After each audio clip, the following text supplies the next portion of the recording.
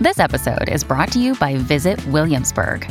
In Williamsburg, Virginia, there's never too much of a good thing. Whether you're a foodie, a golfer, a history buff, a shopaholic, an outdoor enthusiast, or a thrill seeker, you'll find what you came for here and more.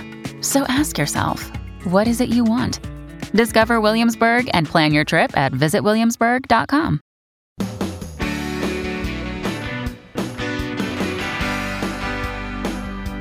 Great to have you here on the Clark Howard Show. Our mission to serve and empower you so you make better financial decisions in your life. In today's episode, news on how states are starting to charge you for your driving, not at the gas pump. Also, have you been trying to fluff your nest with some new furniture? If so, you may have sticker shock. So, I talked forever ago, I don't even remember how many years ago it was, about an experiment in Oregon where the state was charging people per mile they drove instead of charging gasoline tax. And I can still remember, because I talked about it with enthusiasm, how many people were furious with me that it was allowing invasion into the privacy of your life, and that your state would know where you were, when you were, how often you were there, blah, blah, blah, blah, blah. And it was something that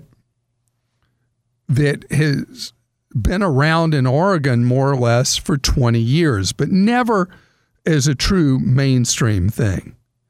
But now this is something that states are really talking about, and it's something that is further along out west in addition to Oregon, Utah, and I saw that there are several other states that are really thinking about going to charging you by the mile you drive instead of charging you at the gas pump.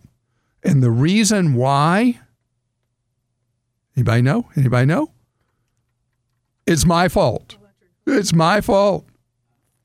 It's people driving plug-in hybrids or electric vehicles, because we then become freeloaders. We are riding on the roads. We're causing damage to the roads like every other vehicle, but we're not paying our fair share. So now, I saw a Washington Post item, there are 12 states that are looking to either start charging this way or test charging this way, where you pay by the mile. Now, let me tell you what happened in my state. There was a member of the state legislature who hates electric vehicles, hates them. So he got through a law where every year when I pay my, what some states is called a plate fee, others a tag fee. When I pay my tag fee each year, I pay a computed rate for tax that is 3 times, it's set to be 3 times what a gas engine vehicle pays. So that's not exactly equitable, but it settled a score for this particular state legislator, charging triple. And it's just because he hates electric vehicles, which is something because he's going to be driving one someday. I was going to say, you should offer to give him a ride. Let him drive yours. Let him experience it. But anyway, there's going to have to be either a flat fee that we're charged based on the average number of miles somebody drives, or charging us per mile with some kind of telematic that monitors how you drive. Because we don't want to be driving on an endless series of potholes. And we need to have our roads maintained, our bridges maintained. As new roads need to be built, they've got to be paid for somehow. And gasoline tax, federal and state, is the ultimate example of a user fee. The more you drive, the more you pay. Now, what's happened in recent years with gas tax, though, is because of hybrids and plug-in hybrids, even people who have vehicles that can run on gasoline, the fuel economy they're getting is so high that those vehicles are not paying their fair share. Think about somebody who has an SUV that averages 15 miles per gallon versus somebody with a hybrid that's averaging 40 miles a gallon versus someone with a plug-in hybrid that's averaging an equivalent of 80 miles a gallon, that you end up with the person in the SUV paying many times the amount of gas tax of somebody in the hybrid or the plug-in hybrid. So we are going to have to make a change because the amount of money being collected at the pump is going to go down, down, down. In fact, sometime soon, I want to talk about the big change happening in the convenience store industry as all the players in the convenience store industry realize that there's not going to be any gallons of gas anybody's going to be buying over time, and they've got to find a new reason to exist, a new reason for being. Okay, Clark. Nathan in Ohio says, I've been working from home since July, and recently I found out that remote work will be permanent in my current role. I don't drive every day like I used to when I had to commute. I've had USAA for auto insurance for over 5 years, and I'm happy with them, but I'm wondering if it would be better financially to look for a pay-by-the-mile auto insurance company. I'm concerned that the trade-off would be quality of service if I ever had to file a claim. Are there any reputable auto insurance companies that offer pay-by-the-mile auto insurance? Pay-by-the-mile is still at what I'd call an experimental stage. There are a few companies that are in a handful of states that from the get-go charge for auto insurance by the mile traveled. And the insurance industry responded very poorly through the pandemic with how much money was rebated to insureds as the number of miles traveled by road collapsed last spring, and a lot more miles being traveled now. But in a case like yours, I think it's worth it if you can find an insurer who's charging by the miles. I think one of them is Metro Miles, I think is one of the ones, and trying to think who else is doing charge by mile. You'll have to see if they're offered in your state. But that would be such a huge difference in premium that as much as I love USAA, it would be worth you driving so little miles, not commuting anymore, to try one of the charge by mile auto insurers. And also, Clark, there is a briefing on insurance.com about what companies offer that, and Metro Mile was one of them. It's also Mile Auto, Nationwide Smart Miles, and Allstate MileWise, and it lists all the states where it's available. Great. Scott in Wisconsin says, is there a maximum amount of money that you recommend keeping in a checking account? So in a checking account itself, you tend to earn no interest at all. And I know interest isn't that great these days, but you want to keep in a checking account, if you're someone, the way you ask the question, you have a decent amount of assets, generally 3 times your typical monthly expenses is what you want to have in there. So you never have to worry about being short of money, bouncing a check, or anything like that. And then everything else for someone of means should be in an online savings account with an online bank or with a credit union. Lisa in Colorado says, we booked round-trip airline tickets, and then the weather predicted that our area was getting a major snowstorm. We received an email from the airline stating one leg of the trip has been canceled, and we needed to fill out an online form to receive a refund for the one leg. Although we filled it out, my question is, what good is booking round-trip tickets if half is canceled and we can only receive half our money back? I think it's a sneaky way for airlines to keep people's money. So, Lisa, in the storm that occurred, the fact that your trip was canceled and they wanted to refund part of the trip, the airline just blew it. Because they failed to deliver the flight, you were entitled to a full refund for the full trip. You know, what's known as an NS leg. If you no-showed for a flight, you forfeit all your money from the trip. They no-showed for you, you were entitled to a full refund of the full cost of your trip. They failed to deliver under the contract of carriage, which is what governs the purchase and use of that ticket. This is the airline that, I'll just name them, United, that there were more complaints about during the pandemic than any other airline for mistreating people on refunds required by law. They play hard. They play rough. And because you're in Denver, where United remains a dominant carrier, they really don't care. It's like, what are you going to do with your business?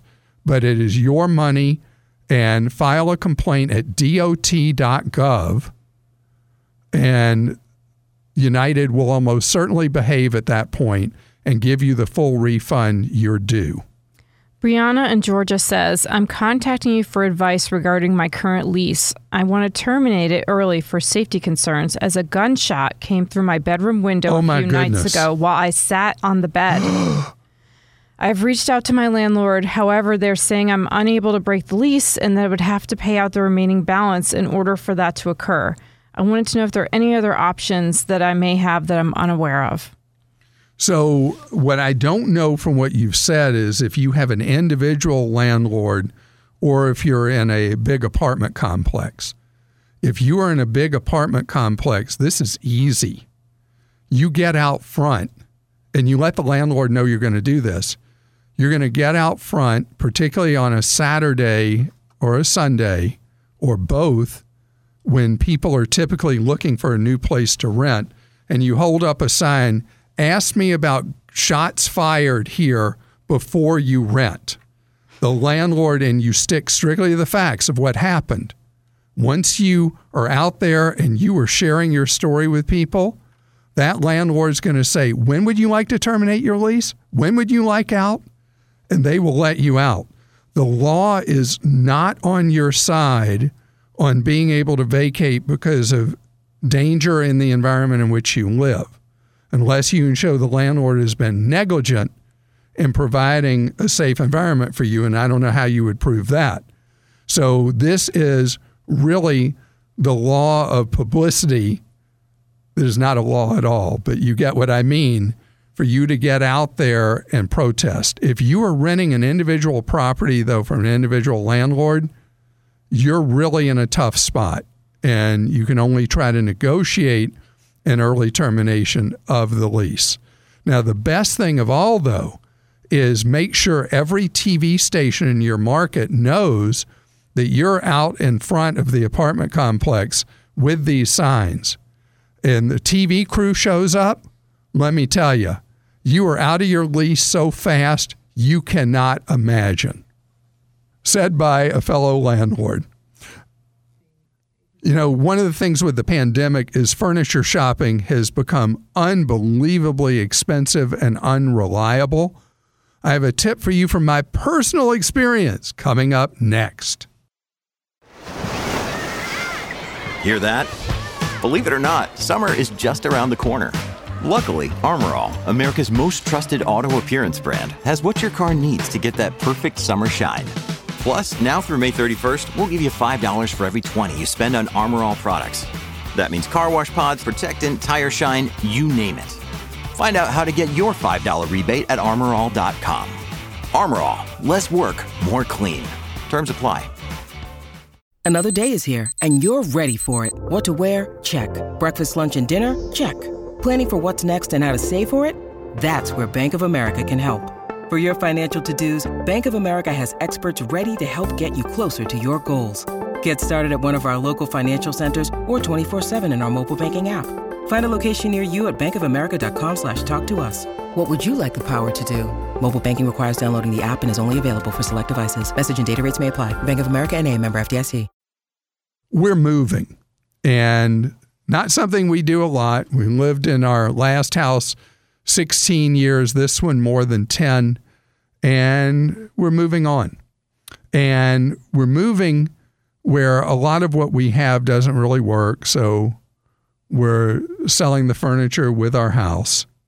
And so we had to start over at the worst possible time. The furniture business has faced enormous shortages of product. There have been disruptions with shipping over the last year. There's been a lot of problems in the factories with workers being sick, materials not being available. the lead times on delivery of furniture have stretched many, many months. So what do you do in the Clark world where my head is? We have bought used furniture because used furniture goes for a fraction of new.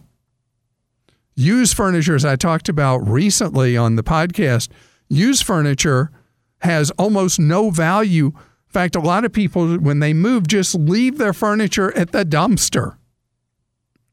So we didn't do any dumpster diving for furniture. That's my style, not my wife's. But we have been able to furnish our new place quite nicely, I guess. I have no fashion sense, but anyway, it looks good. And it's beautiful. My wife wouldn't allow anything in that didn't look nice. And so we've been able to, some things we bought right off the floor that were floor samples. Others we bought a couple items that had some damage that were floor samples and got deals. And then everything else we bought was used. And why not? I know a lot of people are creeped out by that. My wallet really smiles at that. And furniture depreciates quicker than virtually any other thing we buy.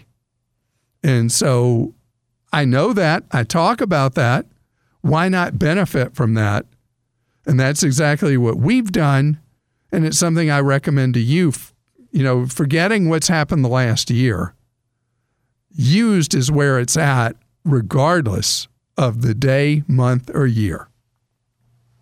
Okay, Clark, Jim in Illinois says, how do I go about building a 3D printed home in the Chicago area? All right, Jim, you're my man. Because the surveys of builders in recent months shows new pessimism on the part of builders.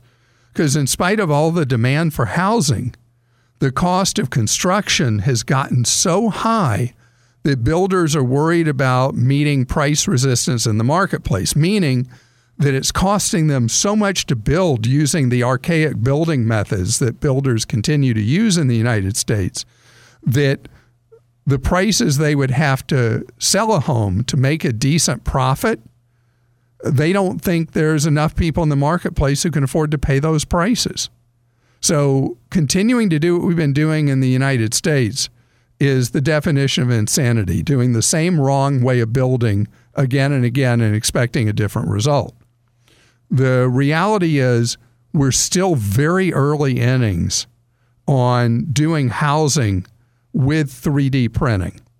But 3D printed houses are built in a tiny fraction of the time, are higher quality, much more energy efficient, and the best part, typically 30% cheaper all in, because you've got the land costs, it's the same whether you're doing a 3D printed home or not.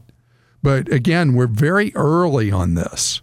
And whether it's even permitted by building code where you live in Illinois, who knows? And so this is a pioneering kind of journey on your part. Start looking with Google or whatever search engine you have by doing searches 3D Homes Illinois and see if anybody is doing that where you are. The greatest amount of effort with 3D building is in the state of Texas, where in a lot of areas there are no zoning restrictions and you can build. The funny thing about 3D homes is they can be ultra personalized in how they're designed and built because they're just computer models that the fabrication units pump those houses out typically in just a few days. And they're solid houses. But they are absolutely where we're headed. It's just going to take a tradition-bound industry a long time to accept it as mainstream. Chris in Arkansas says, we recently financed our home with a local credit union. As part of the process, they checked our credit scores. Mine came back at a respectable 819, but my wife's was 823. What could explain her besting my score? We share everything in our very blessed life, but these 4 points are gnawing at me. Well, I mean, women are smarter than men, right? So that gets her 4 additional points.